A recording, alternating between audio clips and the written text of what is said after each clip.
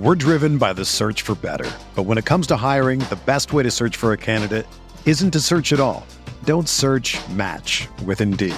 Indeed is your matching and hiring platform with over 350 million global monthly visitors, according to Indeed data, and a matching engine that helps you find quality candidates fast. Ditch the busy work. Use Indeed for scheduling, screening, and messaging so you can connect with candidates faster. Leveraging over 140 million qualifications and preferences every day, Indeed's matching engine is constantly learning from your preferences, so the more you use Indeed, the better it gets. Join more than 3.5 million businesses worldwide that use Indeed to hire great talent fast. And listeners of this show will get a $75 sponsored job credit to get your jobs more visibility at Indeed.com/Blue Wire. Just go to Indeed.com/Blue Wire right now and support our show by saying that you heard about Indeed on this podcast. That's Indeed.com/Blue Wire. Terms and conditions apply. Need to hire? You need Indeed. This podcast episode is brought to you by Coors Light. These days, everything is go, go, go. It's nonstop hustle all the time. Work, friends, family expect you to be on 24/7. Well, sometimes you just need to reach for a Coors Light because it's made to chill. Coors Light is cold lagered, cold filtered, and cold packaged.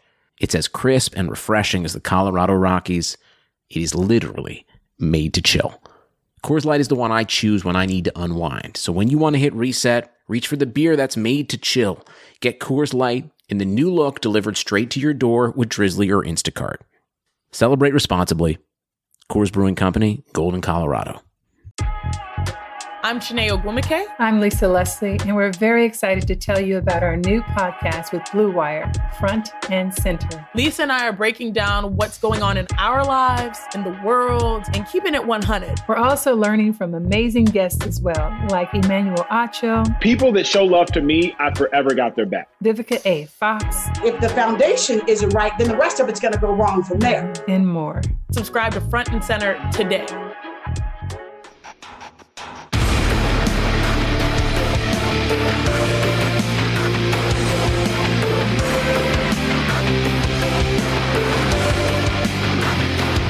Welcome, everybody. This is Immortal Minds, episode, 27, 28? We're on to a big one, but we got a very special guest. We got Nitro joining us. And for those who don't know, Nitro is a legend of the CSGO scene, one of the biggest names in North America. You look at his career at just 25 years old, he's made $920,000 in just prize money, putting him at 101 overall on the planet. So, first of all, Nitro, how does it feel not to be in the top 100 of earnings because Alish has stolen that spot from you by $6,000? It's funny because we used to always look at that stuff, and he would always be a little below me, and then Keith and Jake would be a little bit above me. So it was a little fun jokes that we'd have with that kind of stuff. But yeah, I don't know. Hopefully, you guys are all winning. You guys are all winning, and now you have an opportunity to win even more money. You've made the move from Counter-Strike. You officially announced your retirement from Team Liquid in August. A lot of the staff members saying he's an immediate Hall of Famer for us. What a legend. He's done so much for this team. We're all going to miss him. There's not a single person who said anything negative about you throughout your career. From everything I've seen, everyone's always enjoyed playing with you. And one of the thing that's been reiterated from a number of players, coaching staff and more, is just your versatility. You are a guy that has played multiple roles throughout your career, somebody who has been able to just fill in the gaps and make sure that the team is able to perform at the top tier.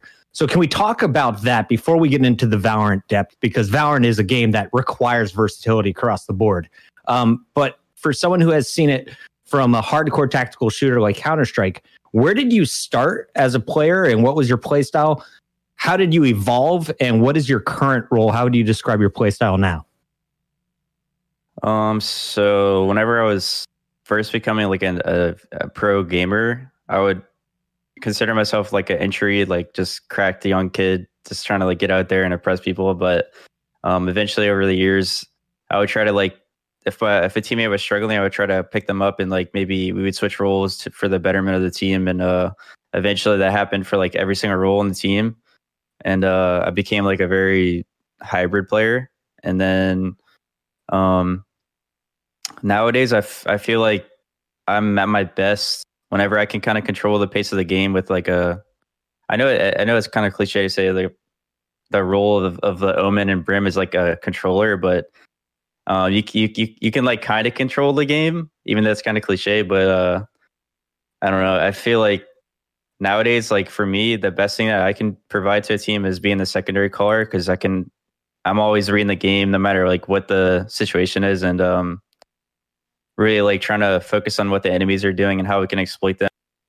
So it's really hard. Like I always have the IGL mindset, even if I'm not the IGL on the team. I'm always like trying to look for expertise, like positioning or like whatever they're doing with map control or retaking map control and stuff like that. I could go on all day with that kind of stuff, but right now I feel like I'm pretty good at helping out Josh right now at the secondary IGL role, and yeah, that's pretty much where I'm at. So Josh being Steel is officially your caller. And then how much would you say you're contributing? Like if you had to scale it on a 100 scale, is it 60-40? Is it 50-50? How much do you chime in?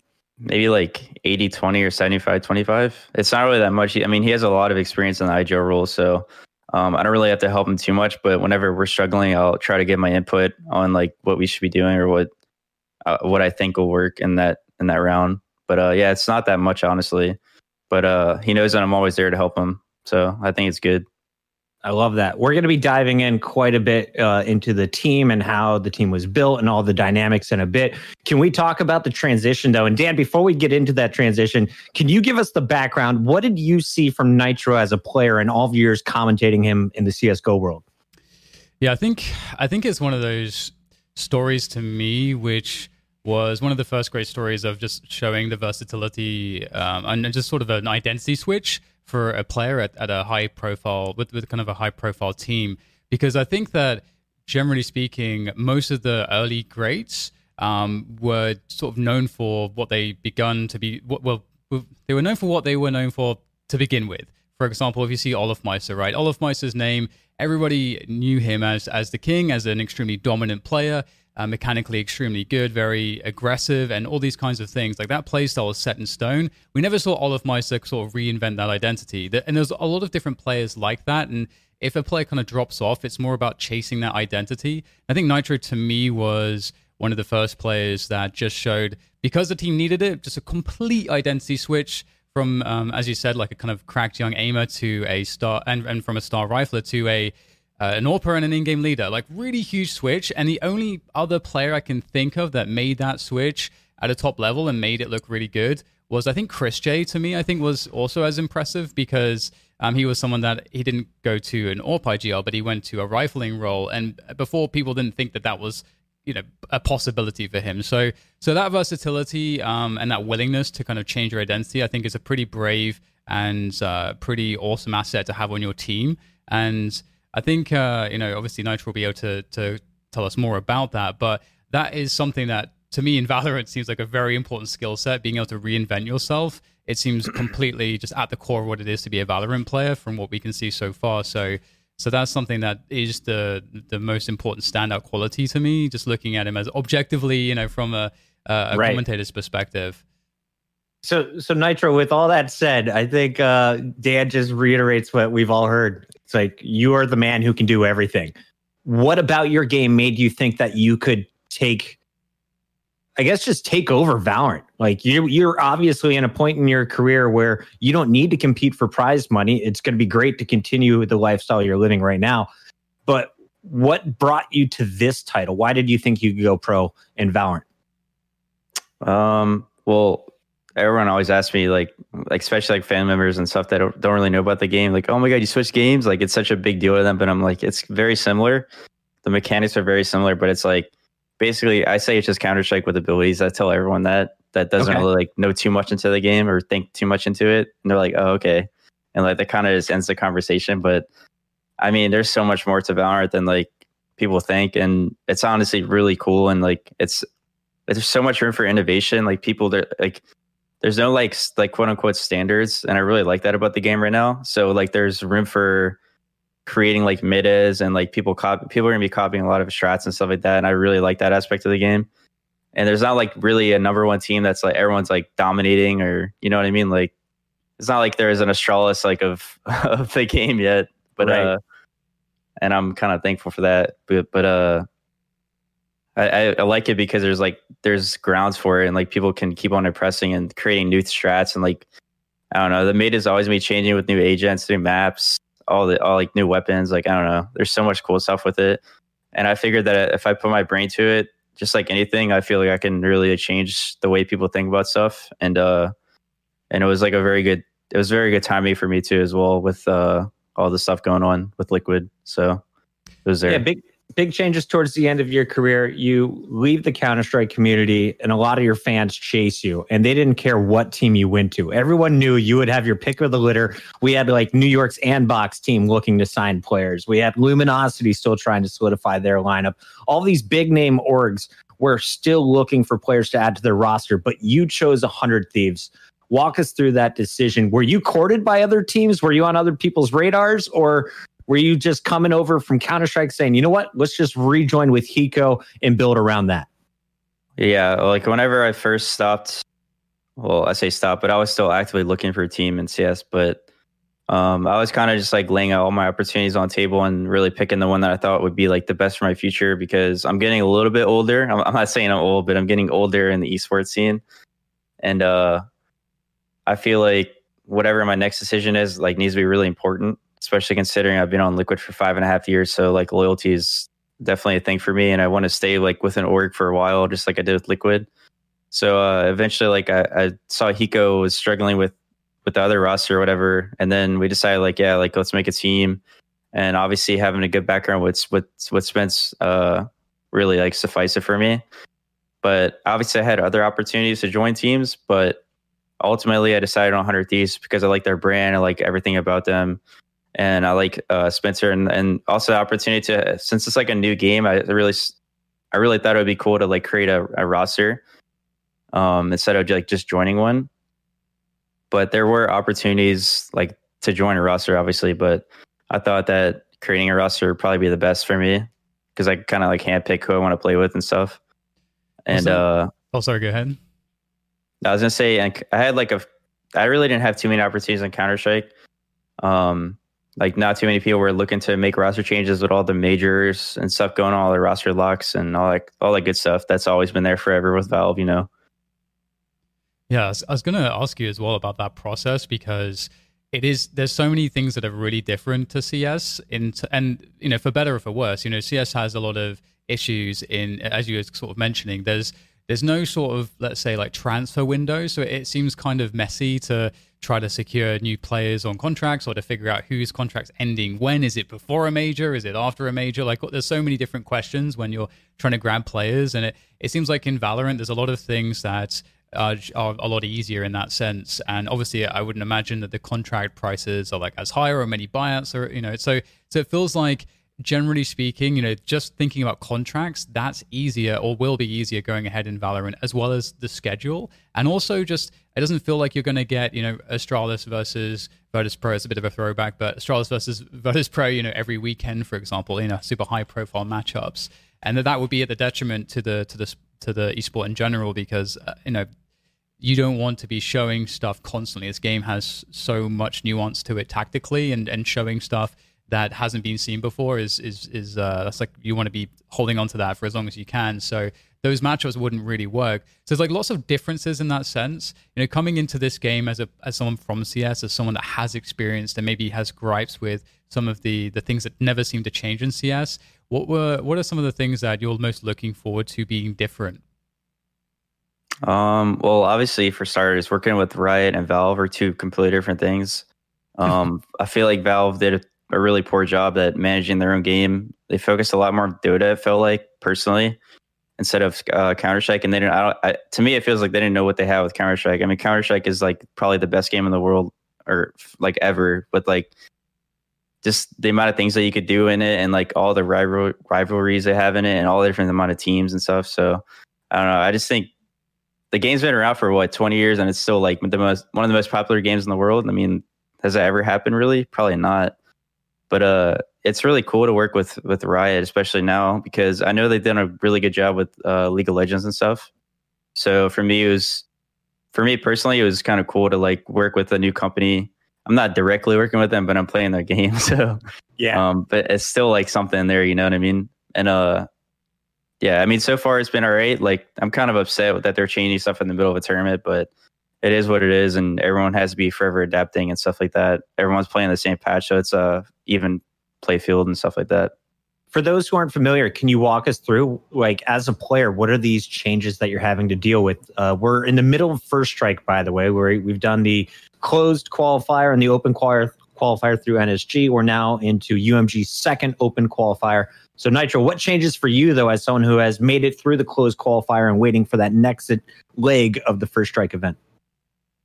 Well, we were actually having a discussion yesterday about it, and we're trying to figure out if we're playing, because they released a new map called Icebox, and we're trying to figure out if that's going to be in the main event, the December main event, and I think it is. And we also think that Sky is going to be allowed, because in this, I'm pretty sure in the UMG and the Nerd Streak Gamers that Sky wasn't allowed and Icebox wasn't allowed. So, you know, these next like couple of weeks, we have kind of the edge to practice over these teams with Icebox and then also with Sky. A lot of teams that are practicing nowadays aren't really, they're saying like no Sky allowed or no Icebox. And we're going to have to like find teams that want to practice those maps so we can kind of see like where we're at with the new map and stuff like that.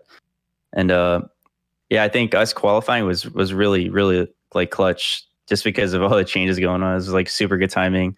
Because now we have like almost a month to practice, well, not like a little bit less than a month to practice.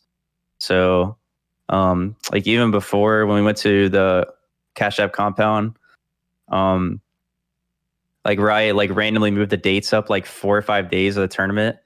So we had like 1.5 day of boot camp or something. And I mean, not boot camp, but like actually being in person. Like we met each other. We had like 1 day of practice, and then we had the tournament. So it was like super hard to actually get accustomed to everything there. Thank God we qualified in the end. But, you know, the second qualifier that we played in, where we played against CSM and stuff like that, and we actually had like 4 or 5 days of actual boot camp. So we actually learned a lot during that little short span of time that we had together. And I think it really came into fruition. I love it. Dan, do you want to jump right into First Strike? We can talk about the team later, or... I do want to hear real quick, Nitro, you were mentioning the interest in coming to Valorant and joining a team where you felt you could be a part of the roster evolution. So how did the team get built? Can you walk us through the steps real quick? How did you get to your official 5-man starting lineup? So obviously, I actually spoke to Josh like months ago about Valorant, what his thoughts were on it. Steel, for people who don't know. And we were kind of just like talking, like, do you like the game? Do you not like the game? What do you think is good about it? And all these kind of things. We had I think it was like we had a conversation like between like an FPL game or something. Like we were waiting for the queue to pop and we are just like chatting. But he was like, yeah, I mean, it's cool. Like I know his situation kind of sucks with getting banned and stuff like that. So it might be like a really good out for him and his career. And eventually I was like, because it was a really hard decision for him to change games because Chaos was actually doing really well in ACS, and I know it really took a lot for him to like want to change games, but eventually he did. And so then we got me, Hiko, and Steel, and then the other 2 spots we tried out for like 2 to 3 weeks of different kinds of players, all kinds of players. I don't really want to go into too many names, but what we found ourselves really comparing all of our tryouts to Dicey and Asuna. Like we would try out like 2, like I don't know, like duos or like just 1-on-1, and we always found ourselves comparing them to them too. And we're like, yeah, well, we think they're probably better together. They have like a little bit of chemistry together coming from Immortals and stuff like that. So, you know, at the end of the day, we decided to go with them too, and I think it was the best decision that we could have made. And were you guys looking for duelists the entire time? Because if you look at the recent agents that were played, it's a lot of Jet, it's a lot of Raze. A lot of times, for people who are unfamiliar, your entry fraggers, the people you're expecting to be at the top of the leaderboard. Did you build kind of a core support team with the original CS heads and then look for young fraggers, or was this just happenstance of what you ended up with Dicey and Asuna? No. So they were like, especially Spencer and our coach Hector, they really were giving me the opportunity to play whatever I wanted. And we would kind of like find whatever person we wanted for the right role around me, I guess. And I was IGLing, or I was going to IGL at the time. Well, I was IGLing whenever we picked up our two players. And I was trying to like jet op, like Counter-Strike, like jet op IGL. And it was so hard. I don't know why. I couldn't do it. Like, it was so much harder than picking up an op in CSGO and like calling. I don't know why. It's a different game, different amount of variables, I guess. And it's not like everyone has the same amount of utility. So it was really difficult to like gather all the information in my head while trying to be a crazy jet opper and, you know, have like that insane impact that most jet oppers have. And I was like, well, I can't really do this. So if I'm IGLing, I don't really want to jet op. And then I found myself playing Omen a lot. And I was like, well, I can really control the pace of the game with that. Like, I can do smokes whenever I want. I can keep my team updated on like when the next smoke's coming up, like 35 seconds later. I have like the best flash in the game to like for executions and stuff like that. So I found myself really enjoying Omen in that sense because it allowed me to IGL properly. And eventually like we changed, but I just stayed on Omen because it felt like pretty good for me. Yeah, it makes a lot of sense. Was it something that was difficult to figure out in terms of like the whole dynamic with the team? And because it feels like in terms of IGLing and obviously, you know, we have Steel doing that. Was there a lot of back and forth with these decisions? Was it kind of a contentious point? I feel like if I'm just looking at the team, I feel like we've got, you know, 3 super experienced players with enormous legacies, all, you know, within their own right. Steel, Eco, and yourself, Nitro.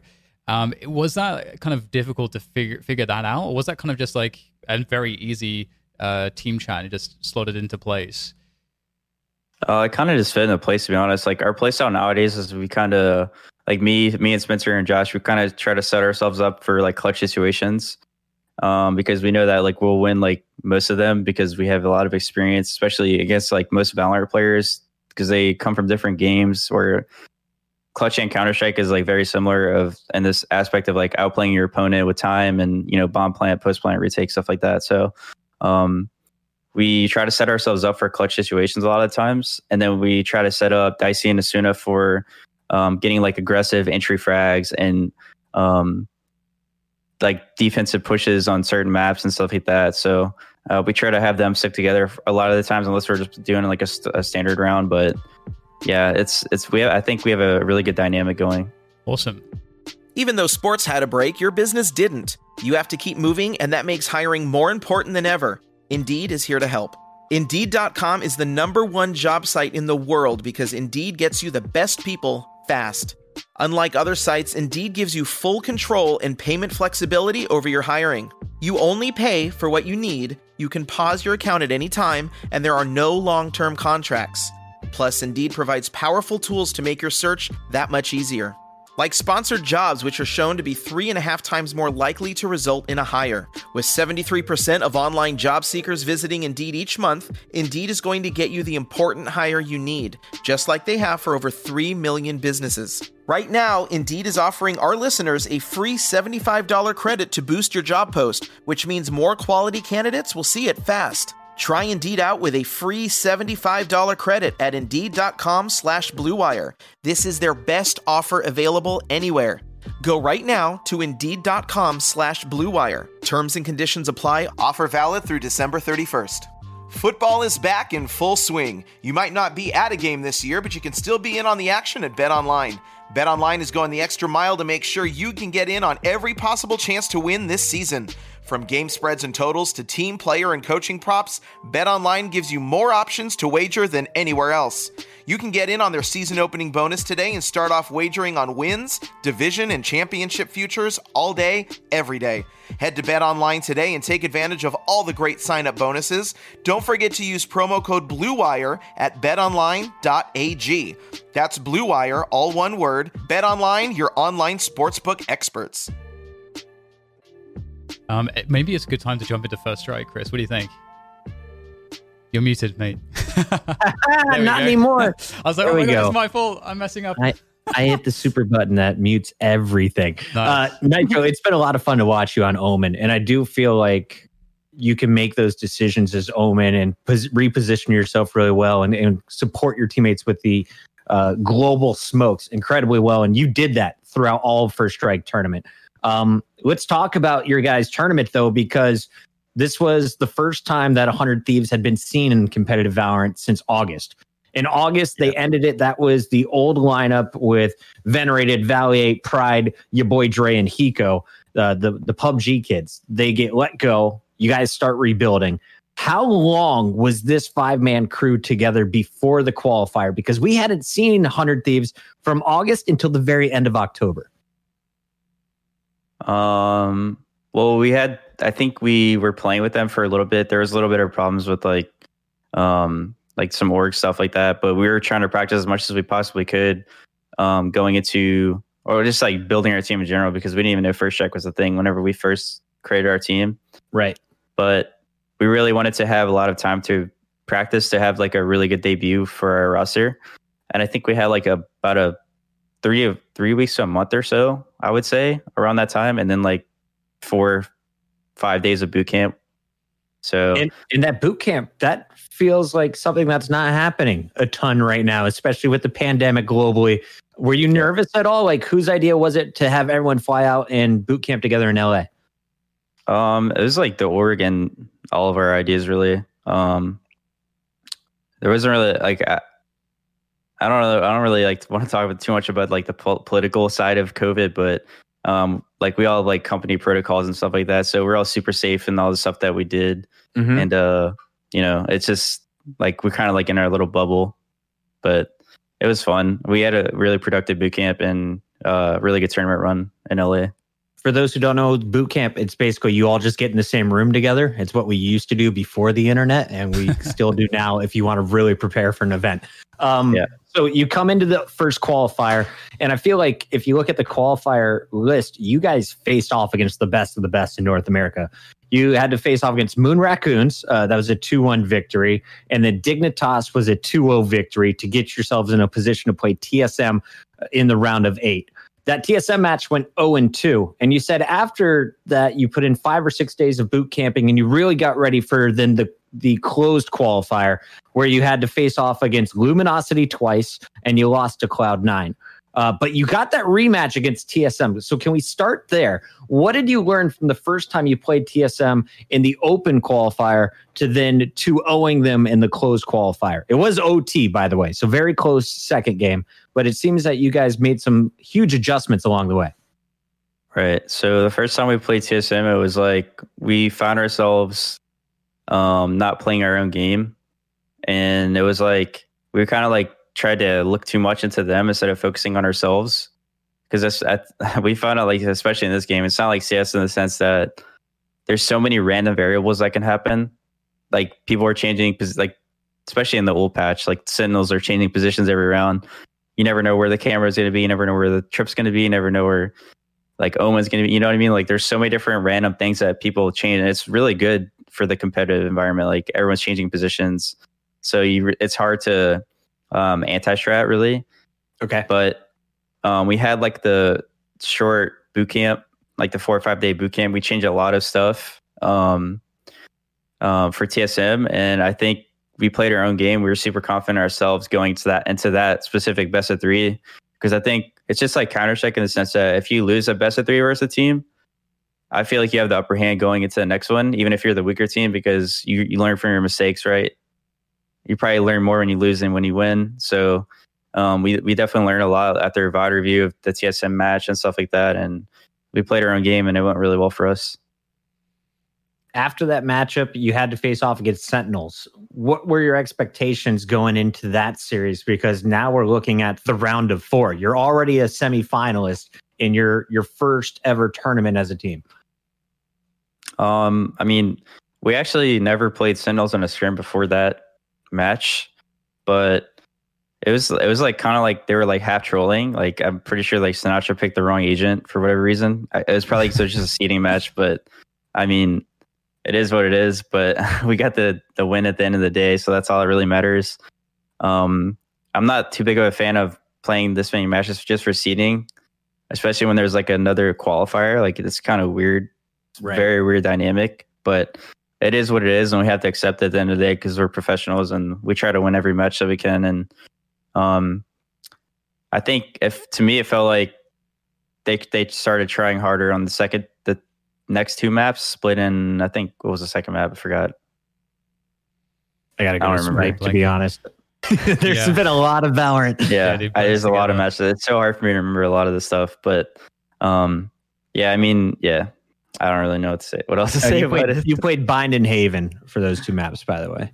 Okay, yeah, and then finish on Split Bind Haven. Right, yeah, okay. So Split and Haven, yeah, those maps were super competitive. So, as a very quick, just like side thought, what's your general feeling on the maps right now in the game? Because there's a lot of criticism and complaints here and there, but at the end of the day, as you said, as a professional, your job is to just go in there and figure out the best way to crush it. So do you have any quick thoughts on on where the maps are right now? Are these going to be maps you're going to be happy playing for a long time? Yeah, I really like I like Bind and Ascent a lot. I think it's cool that they have like a teleporter and then Ascent has like doors that you can close and break. I think it's really cool. It adds like a really cool dynamic to the game. Haven is a little bit weird for me, especially with the Sentinel nerf now.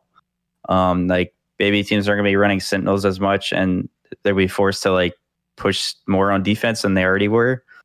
So I'm excited to see like what happens there. But I think the maps are pretty good. I don't like Split and Icebox that much, but then again, like I haven't played Icebox competitively yet, so we're going to see how that goes. But I'm not a fan of the Split design. I feel like if I were to change something on the map, it would be like something with the ropes and make mid like an actual viable thing instead of defense having to put like something in the ropes, like an alarm bot or like a trip or something. So they'd have to be put like a body there instead of like a PC utility. Maybe make it like a ramp or something. You know what I mean? Like not this like rope that you have to go like Tarzan. But I don't know. Yeah, I don't like Split that much. Are you excited to have a 5th map in Icebox just so that we can have best of 5s without repeating the same map, or would you rather play the same 2 or 3 over and over again?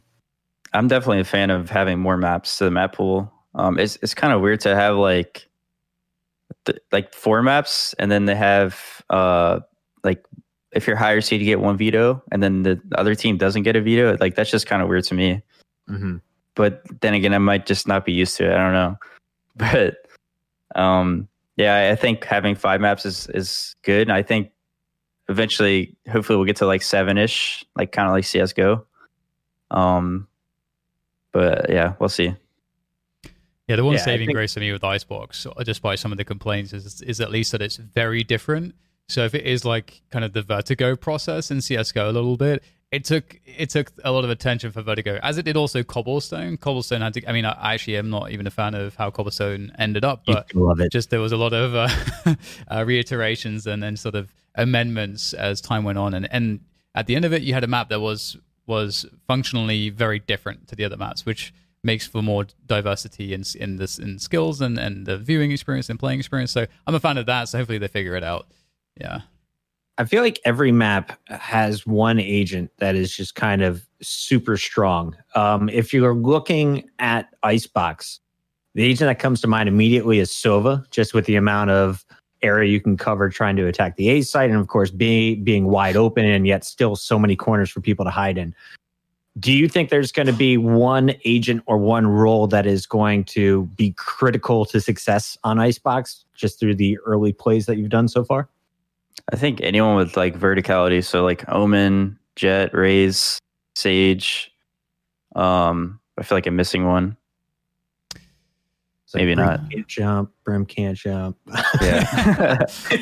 Phoenix can't teleport yet. Yeah, so I think anyone with like verticality is going to be super good on the map, just because the amount of like places you have to be in to get to like a heightened block or something, like especially on the A side. Like there's so many different 50-50s and like different headshot angles that you can get in that are just favorable for you. But yeah, I think like I don't know. I can't see too many people running Sova on that map actually, because there's so many like obstacles that you can hide behind to block darts and stuff like that. I don't know. Like we've been having discussions about like what comp we think is best, and I think Breach is going to be super good on that map because like you could flash through so many different crevices and walls and stuff like that, and then you could also use his aftershock to like clear out like corners, which is like, there's like a million corners on the A site, for example. His stun is going to be really good for like the B part of the map, because it's just like a runway of crates over there or whatever. So I think, yeah, we've been like kind of toying with like what comps we want to play, and we haven't practiced yet, but we're going to start practicing next week. Just theory crafting. Do you think it's going to be flash based? Is it going to be surrounding like breach initiations? Like, how do you think this map is going to play out? A or B heavy? What's like the early impressions here? By the way, my whole Sova comment chat was, first of all, I've been watching nothing but Sova videos to get my shock darts down. And second of all, I've watched a stream of tier 3 Valorant, I should say. I got a chance to just do some scrimmage watching when the map first came out, and the Sova was top fragging. He just knew all of the shock dart placements for retakes. But let's talk about the pro level for tier 1 guys. Is this just going to be fast and furious hits on the sites? How do you see this map playing out? I think it's going to be kind of slow, just the way the map is laid out, because you got B, you got mid, and you have A. A is going to be super hard with like, there's so much verticality in A. It's going to be kind of hard to like get past that certain big giant, like I think people call it nest or whatever, where you first go up the giant ramp as a attacker, and then you got mid. I think mid's going to be getting stuffed all the time with utility, because obviously that's how mid is in any map, really, because you want to focus on mid, right? So you don't get split. And then B, I think, is actually really defense sided, because it's like this little. It reminds me so much of like Train from CS:GO and 1.6, because you got to like go underneath the thing. It's like super like narrow lanes. It reminds me so much of Train. Like I always said that. So I think it's, I mean, someone asked you yesterday if it's going to be more defense or attack sided. I really don't know yet.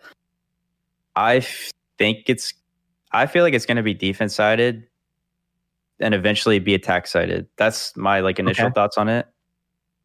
And I say that because people are going to be brainstorming more on defense, I feel, because there's so many choke points that people are going to be using their utility in different ways, and people are going to be playing different agents. So it's going to be super hard to counter that initially.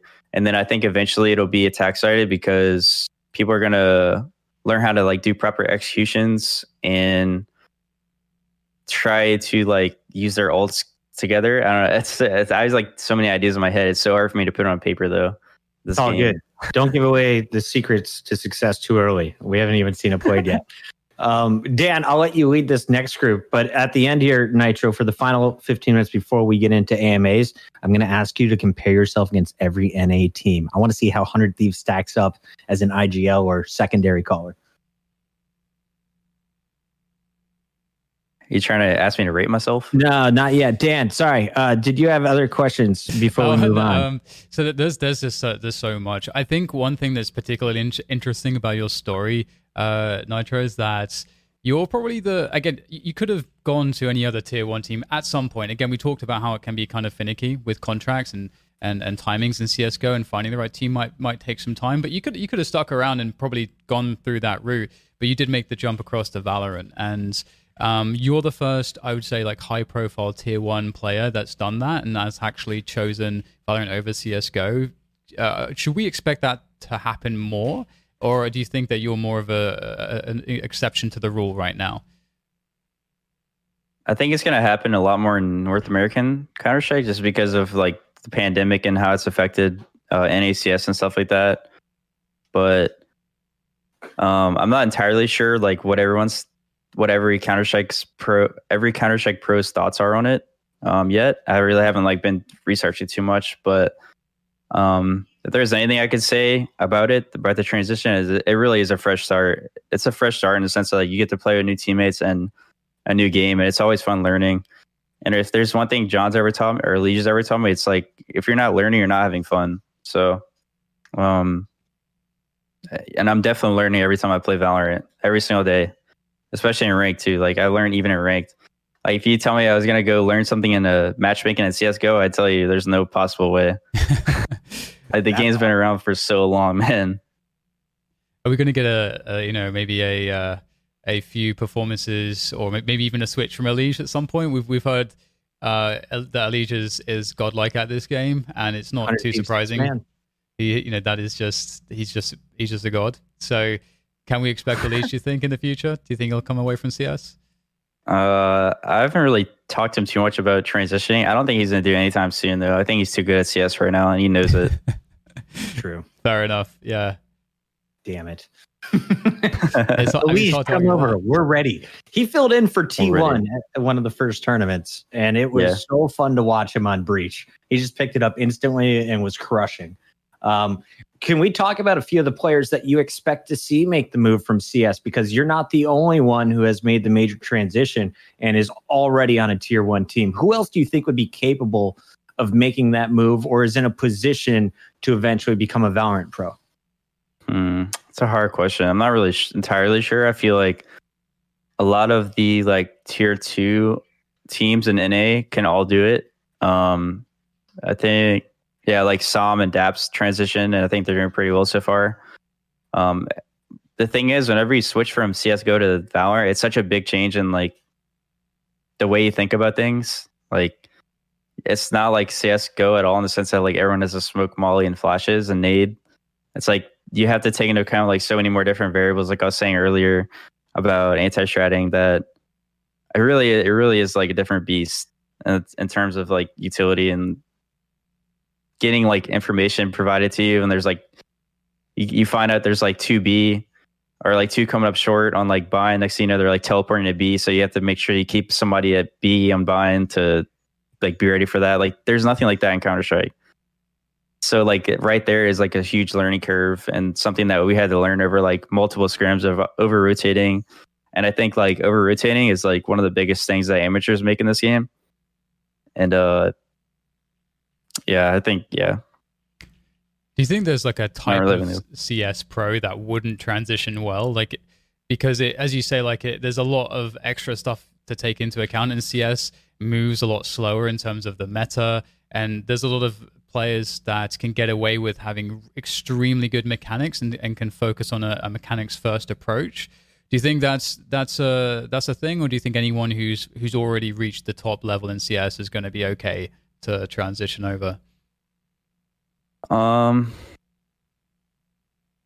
That's a hard question because I haven't really seen too many like CS players transition, or that I played against at least, that I'm like, damn, this guy sucks. Like, you know, like usually people that are good at CS like are like already naturally going to be good at Valorant and like have good aim and like decent mechanics. But I think once like the CS player learns like the spray pattern of the Phantom and Vandal and stuff like that, like they already have the aim, right? It's just an FPS basically. It's not like hit scan or anything. So CSGO has like natural ability. CSGO players have natural abilities over like Overwatch players, in my opinion, because you got to like control the spray, and like we've been doing that for our whole lives. So it's like it just comes naturally. But I don't know. That's something also like that we're looking at whenever we're looking for players is we weren't just looking at CSGO players. We're looking at all the different kinds of like, we're looking at Overwatch players. I'm not going to say League players, but like all the other FPS games for our roster, because we didn't want to be like too arrogant in the sense that like CSGO or die, you know, like, right.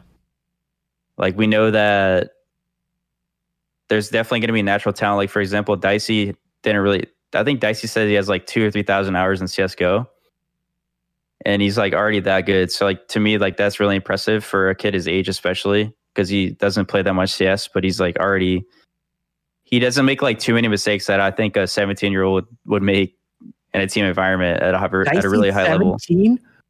Yeah. What? I thought he was at least 19. Okay, so how old is Asuna? He's 17 as well. You just picked up children, Nitro. Yeah. How old were you when you started your career? I was like, whenever I joined Liquid, I was like, I think I was 18 or 19. Okay. It's funny. Do you think?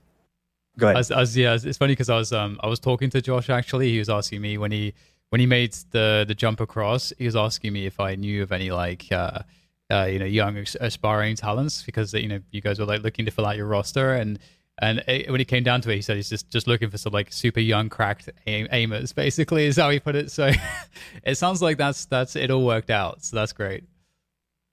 Speaking of Steel, he's in the chat with us. What is the worst part of teaming with Steel? Probably his farts.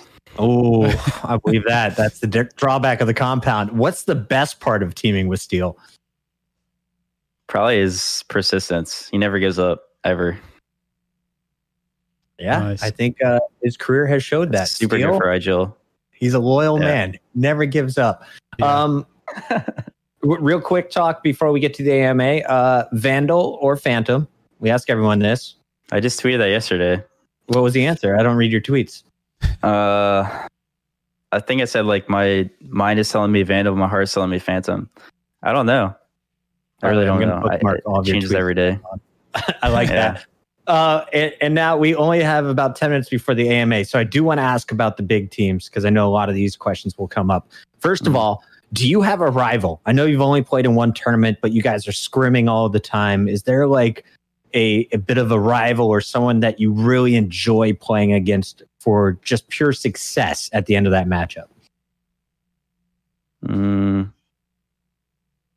I think there's like a little rivalry between like us and TSM, but I kind of want to beat C9 since they beat us last time. For me personally, I don't have like any like vendettas against people that play Valorant, but I don't like losing, and I definitely want to get revenge on teams that beat me. So that's just how I am.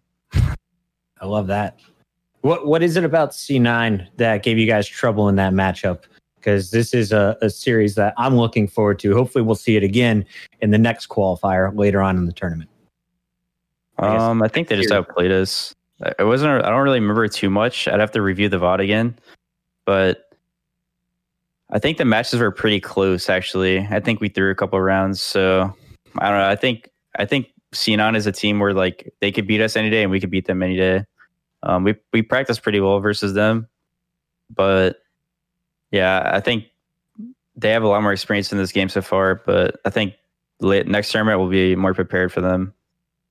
When it gets to TSM for the third meeting, you guys are both 2-0 against each other in your individual matchups.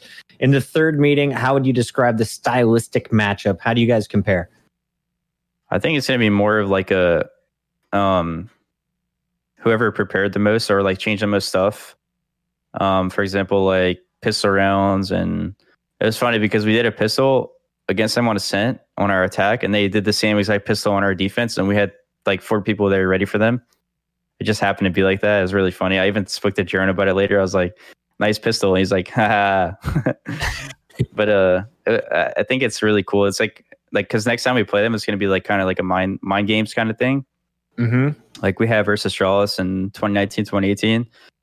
Man, that was so like there's so many mind games going on against Astralis when I was playing them. Whenever you play someone like a certain amount of times, you just like people say like whenever you go to like overtime, like 4 or 5 overtime, is like straight like mind games. Like people throw all their fundamentals out the window. They're like rushing B on Inferno when it's like 4th overtime, trying to catch the opponents off guard. I think it'll be something crazy like that when we play TSM. I hope so.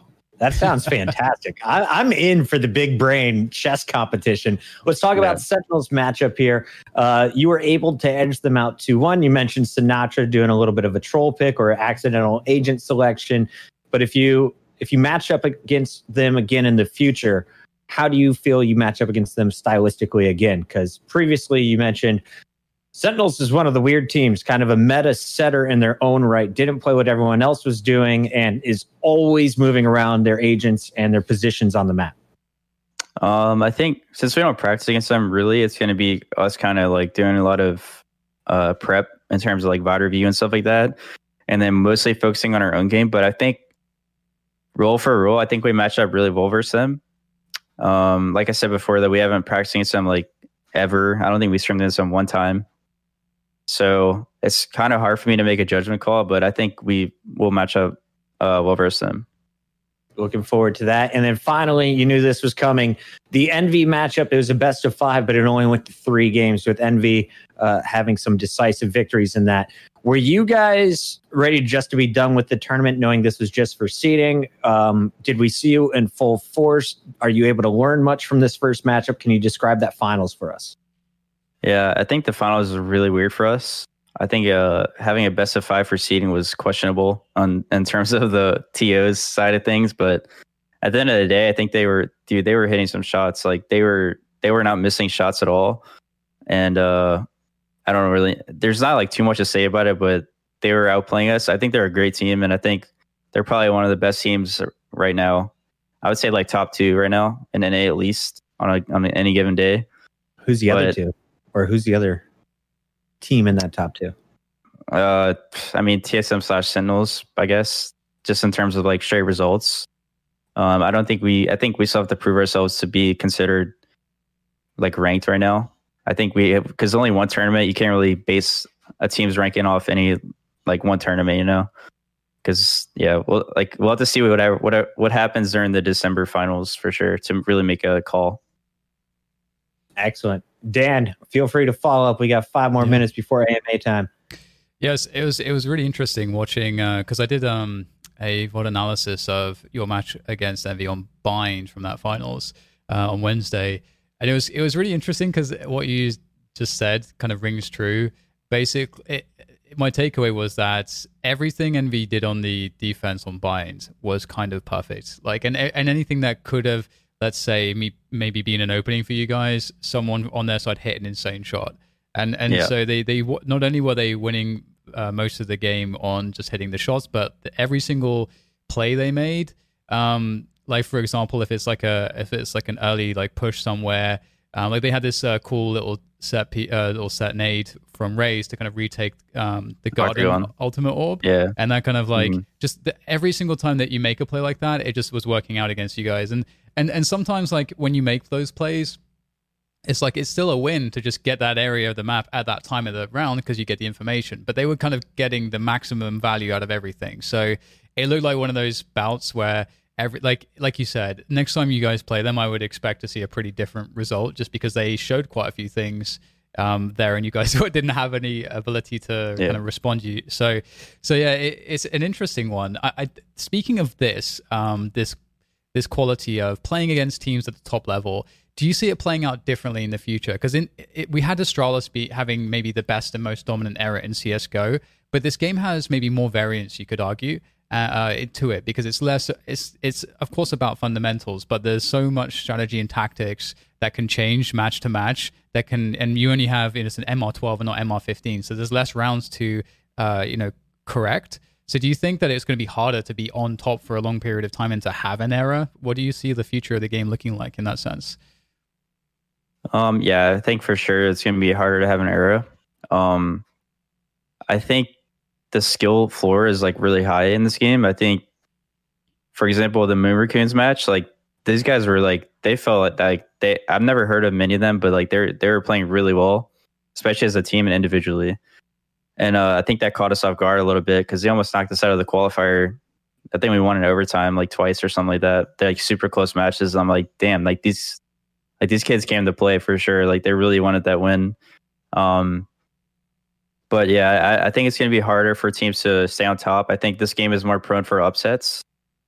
Because like pistol rounds, I think matter way more in this game than they do in CSGO. Because there's, like you said, it's MR13 or whatever. So pistols matter a lot more. You got 2 pistol rounds each half, or 1 pistol round a half, which pistols are still RNG for me, just like they were in Counter-Strike. Kind of just like a gamble, like pick it's like strat roulette for pistol rounds for me. Okay. And I think we'll see a lot more upsets like from random teams than on the bigger names in this game than Counter-Strike for sure. That's exciting. I love that. I'm also scared about that for the long-term health of Valorant esports. Like if you have a league, say, with the top 16 or top 32 teams on the planet, and they're getting upset by number 128 or 72, like I kind of worry about that long-term. Is it a good thing, though, for the top-tier teams to always have to worry about squads they've never heard of or tier 2, tier 3 competitors? Or would you like to have a more consistent group that is kind of playing on the same meta? I think it's good for them to worry because that naturally will make the competition a lot more difficult. So basically like for every game, no matter who you're playing, you have to really like make sure you're on your A game and preparing for it, and not just like going into the game like whatever, like with the whatever attitude, because there is a chance that you get upset, and especially in this game, you know, because in Counter-Strike, like if we were playing like an Open Qualifier Liquid, it'd be like, yeah, whatever. It's like, I don't know, Moon Raccoons, like who's that? You know, it's just like in this game, I feel like it's really hard to like you'll get ego checked a lot, I feel, in this game for sure. Like some dude will like come out of showers, like one tap, you're like, well, these dudes came out to play for sure. Like, dude, ranked is so hard. Like, I don't even know where to start with that stuff. Yeah. Like, these guys are like legends, man, and ranked. Yeah, I forget who it was that said it, but if I don't know if it was Shazam or who it was we had on the show, but they were saying like, hey, you know, when you're playing matchmaking and you get like, it feels like you're playing against the best player in the world. Like, so like you get that feeling all the time. Someone just absolutely dominates you. With that said, though, we have reached the top of the hour, so it's time to switch over to our Ask Us Anything segment. So if you guys have any questions for Nitro, myself, or Puckett, please throw them in the chat, and we will be sifting through them and delivering them. We had some really good questions earlier, and we're going to get to those in a moment. This was one, and I can't remember who asked it in the chat, but what mistakes did you see or missteps in the world of Counter-Strike that you think we should be aware of on the Valorant side and that we could avoid completely for the overall health of Valorant esports?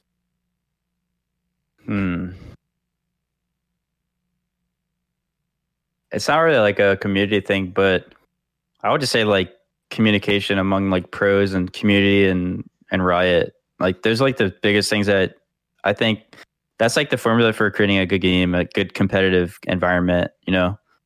Because I feel like Valve never really, like they would only talk to pros at the major, and like you would talk to them and it would feel like they wouldn't even care.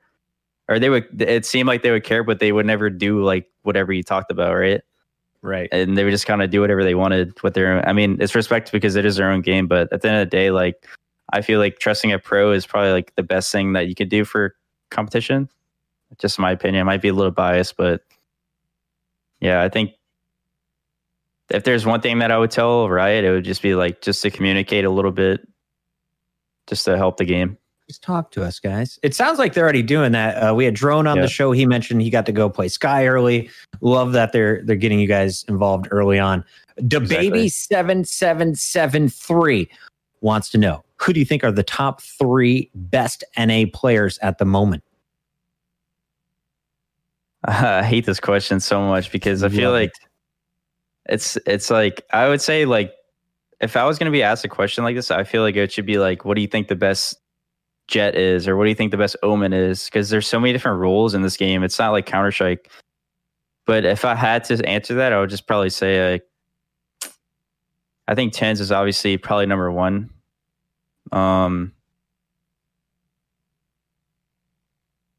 It's so hard to answer, honestly. Well, I can give you a follow-up to that, because you said TenZ, and I think a lot of people would, TenZ is on their lips with this kind of a question. And someone asked, I also missed the name, but somebody asked, what do you think it is about TenZ, that he's so successful in Valorant, but he kind of failed to have any sort of, relatively similar success in CS? I believe TenZ is a superstar player. And I think C9 does a good job at setting him up individually. And he plays Jet, which requires a lot of teammates, communication, breach flashing for him, like a lot of coordination in that sense. And I think his team sets him up really well for success. And I think that's what makes him shine. Whereas in CS, I don't think he was set up for success in that game. And maybe he's better at Valorant in terms of mechanics and stuff like that. But that's just my that's what I think. Peter Yeezy wants to know, did Nitro plan something after he retires someday? So first of all, let's break that into 2 questions. One from me, one from Peter. Did you plan on still playing when you left Counter-Strike? Did you want to still be a pro player? Yeah, I did. Whenever I first stopped playing, like I said earlier, I kind of laid out my opportunities. First, my primary decision was to look for a Counter-Strike team. And then secondary was kind of maybe like poking a Valorant a little bit and see if I liked it, because I didn't really like the game too much before. Like, I enjoyed playing it, but I wasn't playing it every day because it kind of I feel like it messed with my mechanics in Counter-Strike. It's very hard to switch. Like, if I go play Counter-Strike right now, I would not be that good. Like, there's just no way. Like, I played one time with Russ like a week ago, and I was like, this game feels so much harder than it was before. But yeah, I don't know. It's different. After you retire, what would you want to do? Have you given any thoughts to that? I would like to do something in esports still. So like something helping people, like, or just providing like input or something of my like experience to help a team or an organization to make sure like they don't make the same mistakes that I've seen in the past. But I don't really know. Like, I don't have a college degree. I basically have experience will get you any job in esports you want. Your resume and your experience as a pro player will be such a huge additive to any organization. Don't you worry about finding a role after you're done playing. That's what I'm hoping for. Dan, you see any other great questions in the chat? I see a bunch of them. Yeah, people already showed up today, which is awesome. There's a lot of Nitro love, by the way. Yeah. Who's the bigger beta, Steel or Hiko? I think I know the answer. Hiko. I knew it. All right. That was a nice and easy one. Okay. Do you guys keep... This is from the Rainbow _. Do you guys keep an eye on the EU side? If so, which teams do you look at most? Yes. Probably G2 and Liquid. I think G2 literally like releases their VODs of like them playing, but I take it with a grain of salt because I feel like sometimes they don't play with the best teams, and like it seems like they're kind of just like going with the flow, kind of trolling a little bit. So I'm like, it kind of looks like a pug, honestly, and I kind of like don't look too much into it. But it's kind of cool to see how they communicate and like what comps they're picking and stuff like that, and like how they're executing bomb sites, where they're smoking, where they're flashing, and stuff like that. So I like to do research on European Valorant. Who are the biggest brains in Valorant? Biggest brains? Yeah, I know it's probably hard to judge that when you're playing against them. But is there anyone that you're just like, damn, that guy's smart? I think Duran's really smart. I think I like my friend Aaron Boy from Ambox is really smart. He's good at whatever utility he has. He's very good at using it like to his advantage or to support his teammates. Who else? I think Josh is a really big brain for the game. Steel was waiting for that answer, by the way. I don't know. I think I don't know. It's hard for me to answer. I haven't talked to too many people, but I think T1 is really good and smart with stuff like Fraud and AZK and stuff like that. There's no other really names that come to me right now. All good. Nefarious Brad, what is your normal practice split? Like, how much time reviewing other teams' VODs, coming up with new strategies versus scrimming, streaming, etc.? So we usually play a little bit more during boot camp, but online we'll usually do an hour and a half of theory / VOD review, depending on like if we played a match or not, or if we just want to like if someone wants to bring something to practice, we'll do about an hour and a half of that, and then we'll do 3 scrims, and then we'll have an hour break just to get off the computer and rest our eyes a little bit, and then we'll do 2 more scrims, and then we'll usually do like a little meeting afterwards to discuss what we're going to do the next day of practice, or if anyone brings up any concerns from like the whole practice day. Nice. We have another question from 7 Ways, who asks, which team has the most unique playstyle when you have scrimmed against them? Ooh, I like that. I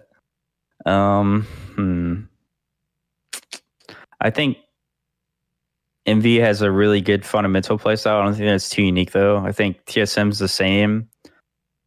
I think probably, I mean, my team always jokes about it. I think it's, what's their name? Is it BBG or something with Rob Wiz? Yep. Like that guy's crazy, dude. He did some crazy stuff. So probably them. Nice. Right. Yes way. Sorry. Originally, Nitro was coming in as the caller for 100 Thieves. What was the decision behind making Steel the in-game leader? Yes way Station. Good one. It was kind of like a brief conversation that we had about kind of loosening me up a little bit in terms of like just fragging wise, and then having Josh call and play Sentinels. And this is like really early on. Like we made the decision like maybe like a week or two after we made our roster. So like I wanted to be the IGL, but once we picked up Josh, I kind of didn't want to be the IGL anymore, because before, like even on Liquid, I'm not gonna say I was forced to do it, but I kind of just like did it without even thinking about the repercussions and stuff like that. Mm-hmm. Whenever I took it from Sanazal, and I don't know, to be honest, I like IGLing, but I really like secondary IGLing the best. So if I had the opportunity to do secondary IGL, I would do that all the time, any day of the week. And Josh allowed me to do that, so I took it. Nice, that's awesome. We have a question from Josh F, who is asking, what do you think is the biggest unexplored aspect of Valorant in terms of pro play? The biggest what? Unexplored. Unexplored. I don't know really how to answer that. It's kind of hard. True. I was wondering what my answer would be. I think for me, it would just be like Viper, basically, but just because she's played the least. But I think people don't know how to lurk, to be honest. I feel like this game is, I don't know if you remember Get Right Lurking in like 2014. I feel like that's the best way to lurk in this game right now, honestly. Can you describe that for those of us who aren't 40 years old? So Get Right Lurking is basically like you change up your lurk every round, so you're unpredictable, but you go late. You try not to be like an aggressive lurk. You try to be like a super passive lurk. So, for example, on Haven, you try to get someone like to bunny or whatever people call it, like us, maybe like somewhere outside garage, or you go C and then you like flank T or CT spawn after they hit A. You go super late, like once they're literally like they start their retake, and then you go, and then you try to make them look for you before, because the fun thing about lurking is like you know that you're always in the back of their head, especially if you kill them one round. You know they're gonna be looking for you the next round, so you change your position to make sure that they check that and they're like, oh, he's not here, and then you go from another position and then you reflank them, and it's like the most satisfying thing in this game. But yeah, I think that's what we call the Get Right Lurk, because that's how he used to play. The legend lives on. I love that so much. Get Right Challenge is another legend. We'll talk about that on a future show. Yep. Can we talk a little bit about, this is another good one from Yes Way Station. Which Omen mains did you look at / study when you were personally learning to play that role? Honestly, I didn't look at anyone. I liked how Angel played, but he played Brim. So it was kind of counterintuitive, but yeah, I didn't really look at too many Omens. I didn't really think there were like too many good Omen players. And I think if I were to look nowadays or recommend someone to look at, depending on what your play style would be as an individual, I think Sabrosa is a really good aggressive Omen. And then if you watch me, I'm more of a passive / lurky Omen. So every player has like different play styles, and I think that's something cool that this game brings as well. Is like no matter what agent you play, someone could have a different play style from player X to Y, and I think it's really unique in that aspect. We have time to squeeze in one more quick one. Get it, Dan. Go. Did you have one? Yeah, I did. Real quick. Go who would be the most pissed for getting knifed in the back in Valorant right now? If you wanted to insta trigger somebody, who are you knifing? I probably knife Steel. Just because he likes to play like a rat. I love that. You can't outrat the rat. That's what he always says. I love it, man. Dude, I hope they fix knifing in this game actually, because it feels a little bit weird still. It's really weird. It's just like, I would never go for a knife in a really like an important situation. Yeah. All right. Well, with that said, it's thank you so much for joining us, Nitro. It's been an absolute pleasure having you on this show. It's always really good to hear your thoughts, and I think I speak for everybody to say that we're super excited to see where your team is going, because you guys haven't been together for that long and you're already doing a really, really good job. So yeah, thank you so much for sharing your thoughts with us today. Absolutely. Yeah, thanks for having me. Do we know when are you guys on the big stage next? Your next matches will be in the finality of the NA First Strike finals. So who are you guys playing? Do you know the first round matchups or the dates yet? They don't have their first round matchup yet because there's still qualifiers going on, but I think December 3rd. Love it. December 3rd. Check out 100 Thieves and Nitro. They're crushing second place in their first ever qualifier. We'll see what they can do when we get to the final portion of the First Strike event. Thanks, everybody. Nitro, is there anything that you're doing that you want people to know about? I know you're not big on streaming, but have you got anything like that plans that people should check out? I got a YouTube, but it's just like stream highlights. I plan on doing like guides eventually with different agents and stuff like that. So if you want to check it out, it's just Nitro. That's my name on YouTube. Follow this man on the socials. Chris, what you got going on, man? Oh, man. Up next, I'm about to commentate Call of Duty. There we go. Call of Duty Cold War just dropped. Then I'm going to be playing a lot of Valorant later tonight and throwing my games as I continue to suck with the Phantom. I'm trying to make the switch from Vandal. And then just a whole lot of shows this week. Looking forward to our next week episode. Awesome. Well, thank you so much for joining us as well. I'm going to be hitting up a competition in about 40 minutes. So, where can we watch, Dan? Yeah, I'll be actually. So yeah, I'll be. Thank you. What a great layup, man. You're just the best, Chris. Yeah. So DDK TV, I'll be streaming it on Twitch at the top of the hour, and I'll also be doing a pretty hot giveaway as well. We'll be getting a Herman Miller giveaway on there as well. So what? You're giving away a chair? Yeah, we're getting a $1,600 chair, Dan. Exactly. So you guys have that to look forward to. And for those of you that missed this broadcast, we'll be sending it on to YouTube as always on the following day, so tomorrow. And we'll also have this available on your favorite podcast app of choice, whether that be iOS or for Android. And make sure that you check us out on Wednesday as well. We'll be going live at 10 Pacific with another VOD analysis. I'll probably take another 100 Thieves Envy game, actually, most likely.